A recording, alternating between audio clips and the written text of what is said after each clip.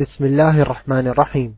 يسر موقع دروس الإمارات أن يقدم لكم إن الحمد لله نحمده ونستعينه ونستغفره ونعوذ بالله من شرور أنفسنا ومن سيئات أعمالنا. من يهده الله فلا مضل له ومن يضلل فلا هادي له وأشهد أن لا إله إلا الله وحده لا شريك له وأشهد أن محمدا عبد الله ورسوله صلى الله عليه وعلى آله وصحبه وسلم تسليما كثيرا. أخذنا في درس الأمس في صفة صلاة النبي صلى الله عليه وسلم النهوض بعد السجدة الثانية، حيث كان صلى الله عليه وسلم يرفع رأسه من السجدة الثانية مكبرا، ولكن لم يكن يستوي قائما مباشرة، إنما كان يجلس يفترش رجله اليسرى وينصب اليمنى حتى يرجع كل عضو إلى موضعه، وهذه الجلسة تسمى بجلسة الاستراحة، ودليلها حديث مالك بن الحويرث، وهي سنة عند الإمام الشافعي وغيره، حتى قال النووي عليه رحمة الله: واعلم أنه ينبغي لكل أحد أن يواظب على هذه الجلسة لصحة الأحاديث الواردة فيها وعدم المعارض الصحيح لها، ولا تغتر بكثرة المتساهلين في تركها. ثم بعد هذه الجلسة كان عليه الصلاة والسلام، وهذه الجلسة كما تقدم ليس لها ذكر مشروع، إنما اكتفي بتكبير القيام عن ذكرها وعدم ذكر الأكثر لها، لأن صفة صلاة النبي صلى الله عليه وسلم الشاملة أخذ مجموعها من مجموع نقل الصحابة رضي الله عنهم وأرضاهم. وهذه الجلسة جلسة خفيفة كما تقدم، ليس فيها ذكر، ويجلسها المأموم وإن لم يجلس الإمام، ولا تشرع هذه الجلسة في سجود التلاوة. ثم كان عليه الصلاة والسلام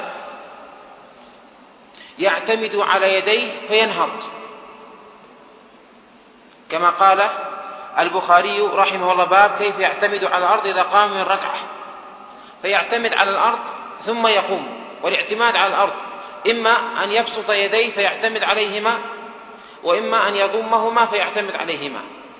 فبأي صفة اعتمد فقد أتى على هذه السنة عن النبي صلى الله عليه وسلم.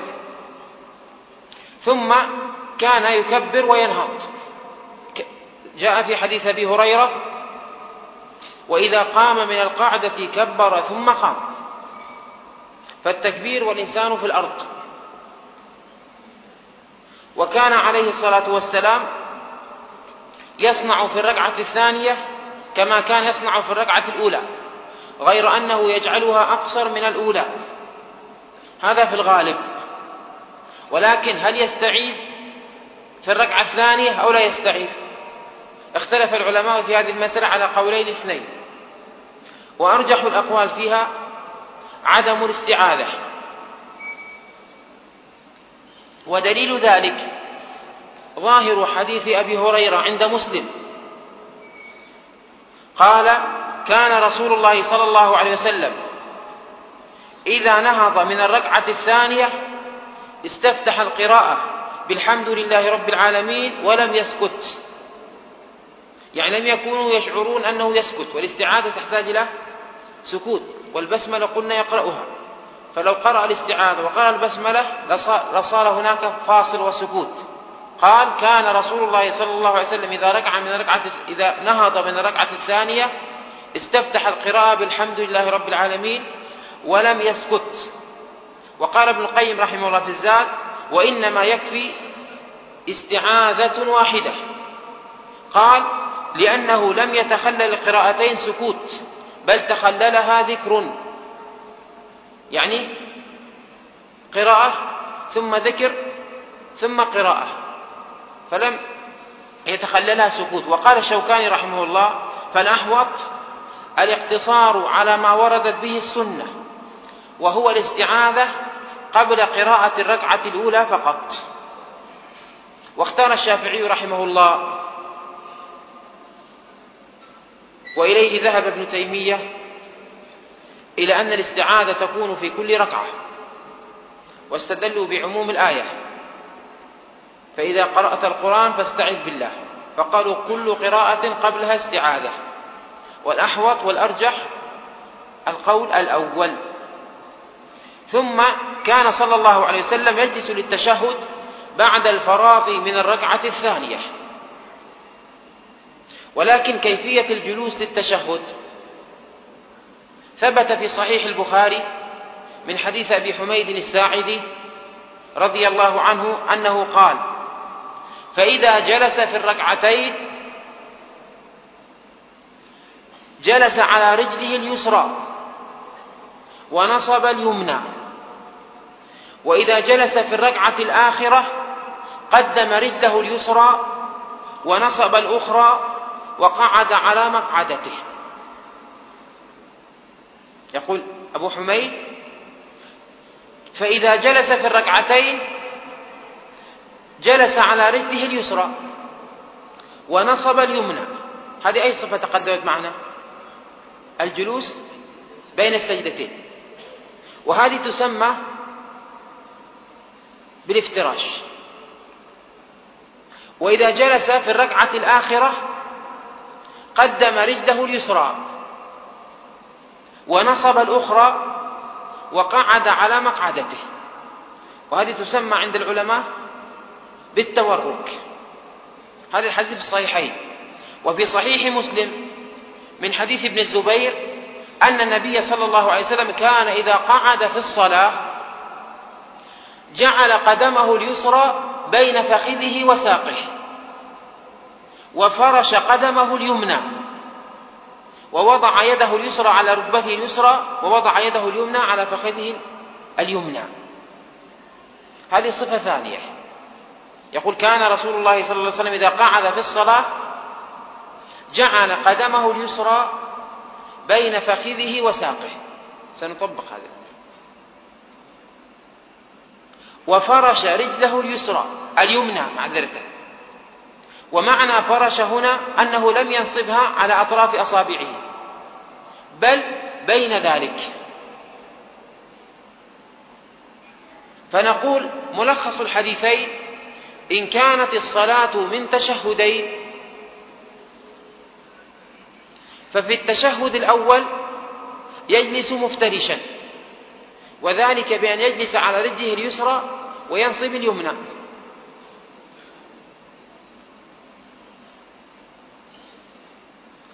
هذا في التشهد الأول. وفي التشهد الثاني يجلس متوركا، والتورك له صفتان: إما أن يقدم رجله اليسرى أي من تحت رجله اليمنى وينصب اليمنى ويقعد على المقعدة، وإما أن يدخل اليسرى بين فخذه وساقه اليسرى ولا ينصب اليمنى، إنما يجعلها دون ذلك. هذه صفتان. وأما إذا كانت الصلاة من تشهد واحد فاختلف العلماء في ذلك، فذهب الشافعي رحمه الله إلى أنه يتورك في كل تشهد بعده سلام، سواء الصلاة كانت رباعية أم ثنائية، فكل تشهد بعده سلام يتورك فيه. يعني في صلاة الصبح يتورك عند الشافعي. وذهب الإمام أحمد إلى أنه يفترش في الثنائية مطلقا، ولا يتورك إلا في الرباعية أو الثلاثية، يعني التي فيها تشهدان. واستدلوا بحديث رواه النسائي قالوا، وهو أن النبي صلى الله عليه وسلم جلس في الصبح مفترشا. قال الشيخ الألباني بسند صحيح، وأنا رجحت عليه في النسائي لم أجده، والذي ذكره الشيخ في صفة الصلاة المفصل فيه احتمال ليس نصا. فإذا صح هذا الحديث فمذهب أحمد هو الراجح، وإذا لم يصح فأرجح المذاهب مذهب الشافعي، وهو أن كل تشهد بعده سلام يتورك فيه، لعموم حديث ابن الزبير، لعموم حديث أبي حميد، فإذا جلس في الآخرة قدم رجله اليسرى ونصب اليمنى وقعد على مقعدته. وأما المذاهب الأخرى فأبو حنيفة قال بالافتراش في الجميع، ومالك قال بالتورك في الجميع، عليهم رحمة الله. هذا ما يتعلق بهذا. وأما صفة اليدين أذكر فقط، لا أذكر أين تضع اليدين في التشهد. اليد اليسرى إما أن توضع على الفخذ، فخذ الأيسر، وإما أن تقدم إلى الركبة، وإما أن تنزل فيلقي من إنسان يده ركبته. فاليد اليسرى لها 3 مواطن من السنة، إما أن تضعها على الفخذ اليسرى على الفخذ الأيسر، اليد مبسوطة والأصابع موجهة إلى القبلة، وإما أن تقدمها حتى تشارف الركبة، وإما أن تقدمها حتى تضعها على الركبة. هذه اليسرى. وأما اليمنى فإما أن تضعها على الفخذ، وإما أن تضعها على الركبة. وأما الأصابع فاليسرى مبسوطة الأصابع إلى القبلة، وأما اليمنى فكان إما أن يضع إبهامه على سبابته ويشير على الوسطى ويشير بالسبابة، إما أن يضعه عليه ويشير، وإما أن يحلق بين السبابة وبين الإبهام وإما أن يحلق بين الوسطى والإبهام ويشير بالسبابة يحركها يدعو بها. واضح؟ اليسرى معروفة، إما أن تضعها على الفخذ أو تقدمها إلى الركبة أو تنزلها. 3 صفات ثابتة عن النبي صلى الله عليه وسلم، سأذكر الأدلة في الدرس يوم الأحد إن شاء الله. وإما هذه واليد مبسوطة. وأما اليمنى فإما صفتها هكذا، إما أن تضع الإبهام على الوسطى وتشير بالسبابة لحديث ابن عمر، أو أنك تحلق بين الوسطى والسبابة، بين الوسطى والإبهام وتشير بالسبابة تحركها تدعو بها، وتضعها إما على الفخذ أو على الركبة. وكان يرمي ببصره إليها، يعني البصر في أثناء التشهد يكون إلى السبابة يحركها يدعو بها تحريكا شديدا، ليس انحناء. الذي يراك من بعيد يراك أنك لا تحرك، أما هكذا فوق تحت أو دائري خطأ هذا، إنما الإشارة هكذا تكون شديدة بحيث الذي يراك من بعيد أنك تشير فقط. وهذا يكون في وقت الدعاء، كان يحركها يدعو بها، ويقول يحركها صيغة مضارع يدل على الاستمرارية، فمن حين تبدأ الدعاء تحرك. أو أنك تضع هذا على هذا وتشير لحديث ابن عمر وأشار بالسبابة. الدرس هنا نظريا انتهى. وأما عمليا فالإشكال فقط عند بعض الناس في التورك. الافتراش معروف، تجلس على اليسرى ثم تنصب اليمنى.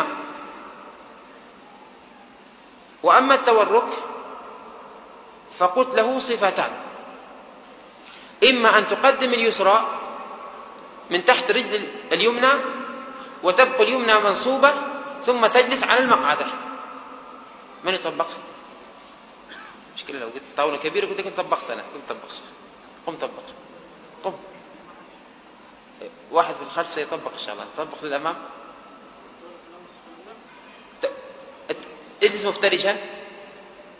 الافتراش اليمنى حاول تنصفها أكثر، هذه يسمى افتراش. اليمنى منصوبة وجالس على الرجل اليسرى. أما التورك، يلا تورك. الصفة الأولى سهلة، يبقي اليمنى منصوبة، حاول تنصبها أكثر. يبقي اليمنى منصوبة ويدخل اليسرى من تحت إدلاق. مشكلة، نعرف عنك. لحظة، خلي خلص. واليسرى تخرج من تحت. الصفة الثانية تستطيع طبقها؟ لابد تقوم. الصفة الثانية لابد تحتاط لها من قيام، وهي أن تدخل اليد اليسرى، الرجل اليسرى بين الفخذ والساق هكذا، وهذه الرجل ما تنصب إنما تبسط.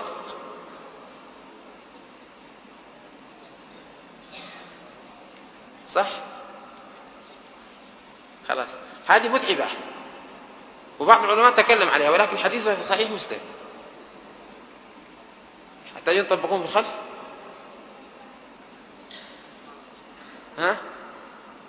وأما وضع اليدين هذه وضع الرجل من الخلف، إما افتراش وإما تورك.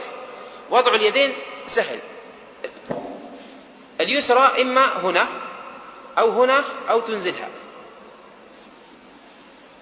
واليمنى إما أن تمسك هنا أو تمسك هنا، وتضعها إما على الفخذ أو تقدمها قليلا على الركبة. وإذا حلقت تحرك من أول الدعاء إلى آخره، تحرك تحريكا، وإذا قبضت كذا تشير.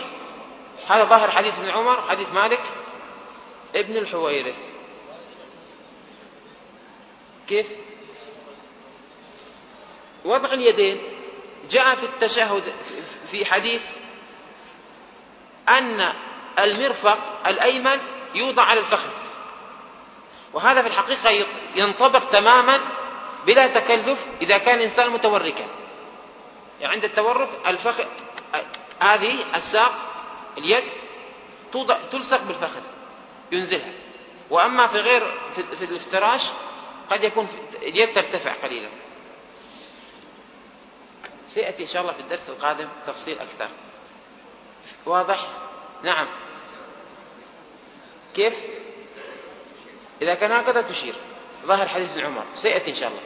وإذا قبضت حلق بالإبهام والوسطى وأشار بالسبابة وجعل يدعو بها، يحركها يدعو بها. حديث مالك بن الحويرث. وجزاكم الله خيرا. سبحانك اللهم وبحمدك، أشهد أن لا إله إلا أنت.